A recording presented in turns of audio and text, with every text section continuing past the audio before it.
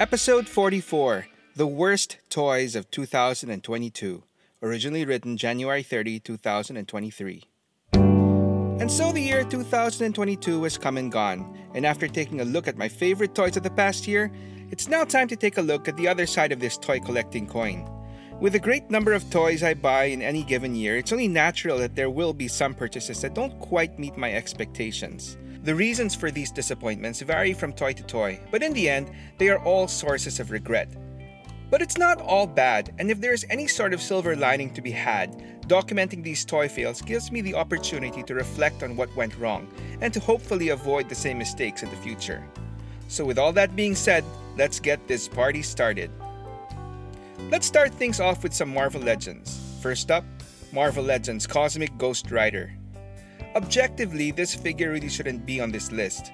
Cosmic Ghost Rider is a pretty cool looking figure. And if I'm not mistaken, Hasbro didn't scrimp or cheap out on this release, as both figure and vehicle seem to be pretty unique and original sculpts.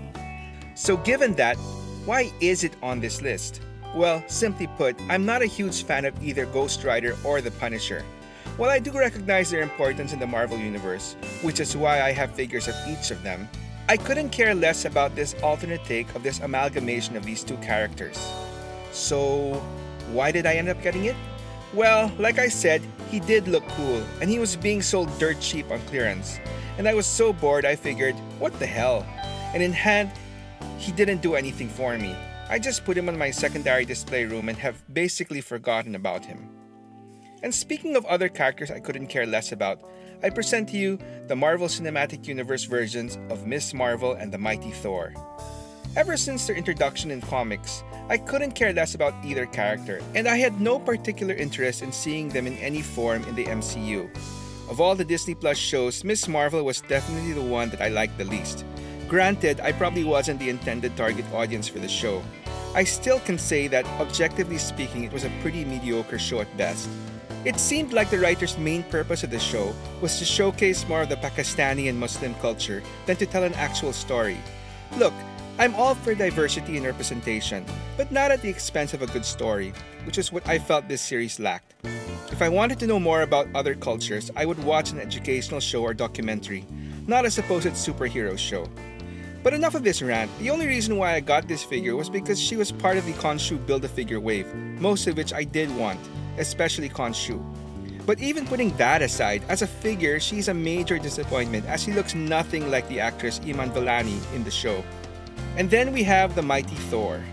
Now I can write a whole post about why I think at its core this whole Lady Thor concept is dumb. But let's leave that for another time.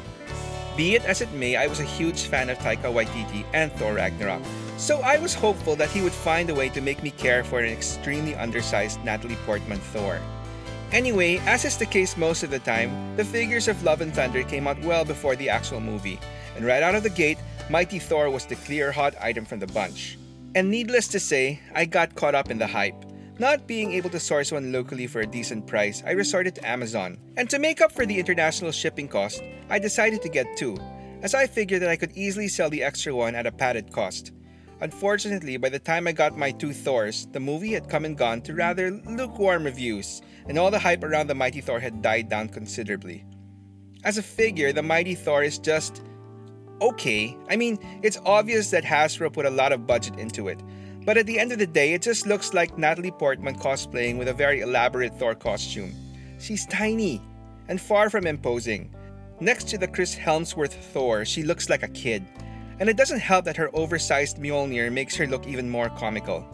Anyway, as hard as I tried, I could not get anyone to buy my extra mint-in-box Mighty Thor, even at a reduced price. So in the end, I found a local store willing to take her in as a trade for a loose Razorback from the newly released Spider-Man box set.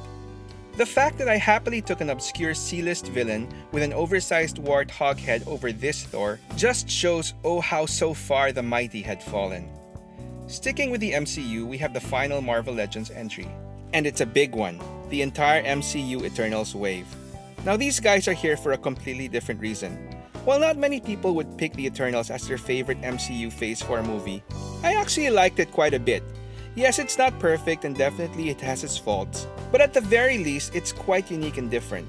I enjoyed the movie enough to immediately buy the entire wave of figures, the 2 extra store exclusives, and the deviant villain Crow, who really didn't amount to anything, all at full retail price. Okay, I think I got Crow at a deeply discounted rate though. Anyway, as the story goes, it seemed that Hasbro was expecting the movie to do a lot better and pretty much overproduce the toys. And in no time at all, they were peg-warming in stores everywhere. As the months passed, I saw these guys going on clearance with their prices going lower and lower and lower. Even to this day, a full 2 years since the movie's release, true to their eternal name, you can still find them in stores, selling for about 1/5 of their original retail price. And although I really do like these figures and have them proudly displayed on their own reserved spot, every time I look at them, I'm reminded of just how much money I could have saved if I had just been a little bit more patient. Yes, I pay a premium price for being a collector with little self-control who wants everything now.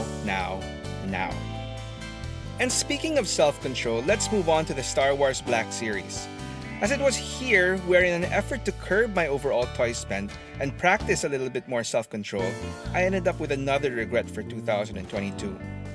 In the past, I would have automatically clicked on the pre-order button for both the Clone Wars Mace Windu and the Umbra Operative Clone Trooper. But this time around, I decided to practice a little self-restraint and not get them at their original pre-order price. As cool as they both looked, especially the Umbra Operative, I told myself that they were just ancillary variants of other characters that I didn't really need in my collection. So I passed on them. Fast forward a few months later and these guys started arriving into collectors' hands, and my sense of regret grew with every YouTube video I watched. Of course, by this time, both characters were nowhere to be found in any of the local stores. And in the end, my fear of missing out, or FOMO, won out, and I ended up paying a premium for these guys from an international online store. While the figures themselves were decently priced, the shipping was killer. And once again, to help lessen the shipping costs sting, I decided to get 2 Umbra Troopers with a plan to sell off the other. Doesn't that sound familiar? So you know where this one is heading. Anyway, by the time I got them, Mace Windu was restocked in many stores and could be obtained at a lower price than what I originally paid for. And the extra Umbra Trooper took forever to sell, and I ended up selling him below the price that I had originally hoped for. So yeah, while these figures in themselves aren't bad, in a rare case when I tried to practice a little self-control, I ended up spending more. So definitely a low light of 2022. So moving on, one of the highlights of last year was finally completing the Bad Batch on my shelf. Unfortunately, doing that meant adding another disappointment purchase for the year: Omega. On a whole, I'm still a bit lukewarm on the Bad Batch series, and a big reason for that was the addition of Omega to the team. Given that I do recognize why she was added and her specific purpose, which is to help the Bad Batch transition from their old reality as soldiers in a rigid clone army into the new one where they are forced to evolve into actual individuals and fend for themselves. That being said, Omega the figure itself is, well, blah, and pretty boring on her own. The least Hasbro could have done was include the droid AZ-3, who is more of a reoccurring character in the series rather than that one-off lizard creature Ruby.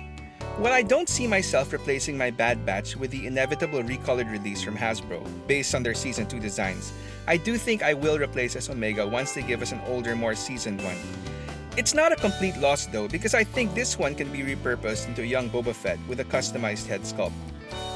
Now when it comes to Star Wars, while I am primarily a Black Series collector, I do occasionally turn to the Japanese company SH Figuarts to get certain characters that Hasbro has yet to release.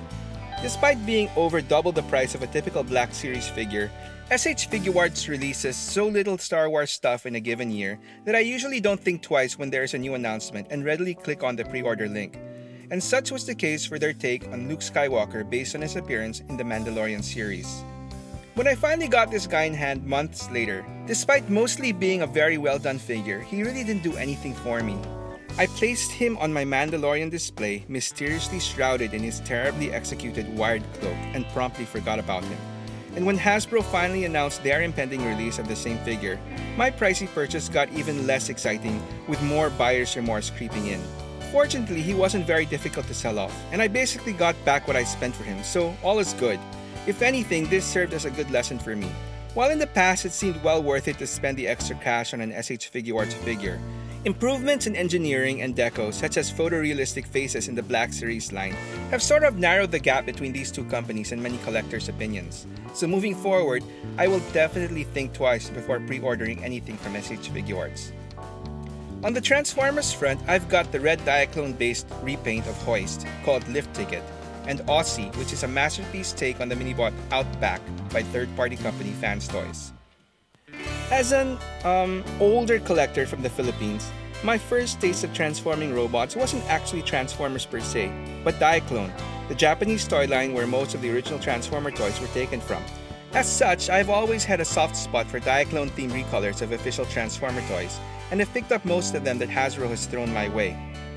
But when first announced, the Red Hoist renamed Lift Ticket just didn't really get me all that excited, and I marked him off as an easy pass. But in a moment of weakness, when a number of other new toys came out in retail that I readily bought, I decided to throw Lift Ticket into the mix as well because, well, I could. And while he's a fairly decent toy, as expected, it wasn't long before I started regretting this impulse buy. Anyway, for now he's still chilling with the rest of my Diaclone crew, but the jury is still out on how long he'll last. Now if they would only release a yellow Trailbreaker or a red Mirage. And then we have Aussie. Now to be fair, I'm not putting this on Fans Toys, who is by far probably one of the best third-party companies when it comes to classic Generation 1 Transformers. The problem with Aussie is based more on the really crappy design of the Outback character for the cartoon that Fans Toys slavishly followed. So in the end, while quality-wise he has everything you'd expect from a Fans Toys release, and he is much better than the only other option for an MP Outback, Backlund by Badcube, he just looks weird, and his articulation suffers greatly from this really bad design. But I guess that's just the price you have to pay for cartoon accuracy. Next up are a bunch of turtles. As I mentioned in previous entries, I fell into a major turtle hole last year. And despite me constantly telling myself that I am not a hardcore TMNT collector, admittedly I do have quite a lot of turtles on the shelf. For me, it's not enough to have the 4 core turtles, but I need to have my favorite iterations of Leonardo, Donatello, Raphael, and Michelangelo. So I got my Mirage comic turtles, the live-action turtles, and the first Nickelodeon cartoon turtles. And I wanted to get an original 80s cartoon setup to top it all off. Being a little late to the party, I missed the boat on both offerings from SH Figuarts and NECA, which came out a few years back. And I definitely didn't want to spend a premium for them on the secondary market. And so I came across these guys from the Loyal Subjects BST AXN line, and they seemed to fit the bill. They were decently priced and looked to be about the right size for a cartoon set. Despite watching a lot of lukewarm reviews on these guys, against better judgment I went ahead with my purchase. Usually with such lowered expectations, you would think that these guys might surprise me. But they didn't. They were just as bad as advertised. Objectively speaking, they are some of the worst turtle toys that I've laid my hands on. They've got very limited articulation, soft rubbery weapons, and misshapen heads. I don't know, they just look a little too flat. Okay, so maybe I'm being a little bit too nitpicky. They're not completely terrible for what they are. The figure construction is fairly solid, but I mean for me I guess they're just okay. They serve their purpose of giving me some 80s cartoon representations, and so they remain in my collection. That is, until something better comes along. And finally, we have Ultimate Spumira from Super 7. So the original classic Spumira toy was released as part of the first and only wave of Mattel's Club Third Earth subscription service way back in 2016. And even back then, she had one major flaw. She was too tall, easily dwarfing both her wave mates Lion-O and Panthro. So when Super 7 took over and restarted the line years later, they set off to fix that mistake by announcing the re-release of a slightly tweaked Pumira with the correct height. So despite already having Pumira, I figured that this would be a worthwhile purchase. Only when she finally arrived, much to my disappointment, she was only slightly shorter. The difference with the original Mattel one was almost negligible, and she still towered over most of the other cats. And to make matters worse, her finish, especially her face, actually looked like a step down from the original release. At least in my opinion.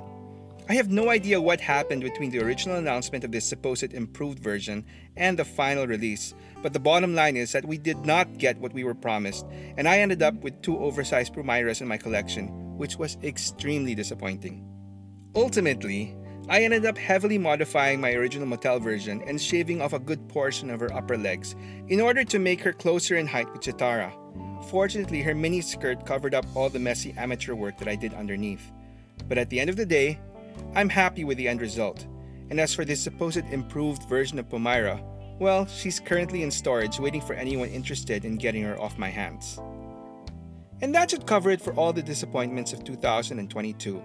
Like I said at the beginning of this video, with the sheer amount of toys that I get in a given year, it's only inevitable that some of them fall short of my expectations. Yes, it can be frustrating, but that's just part of the hobby. So what are some of your greatest disappointments and worst purchases of 2022? Let me know in the comments below and tell me your story. Thanks for watching Stories from the Toy Shelf Redux. If you enjoyed this story, please click on the like button and subscribe to the channel to help me tell more. Until the next one.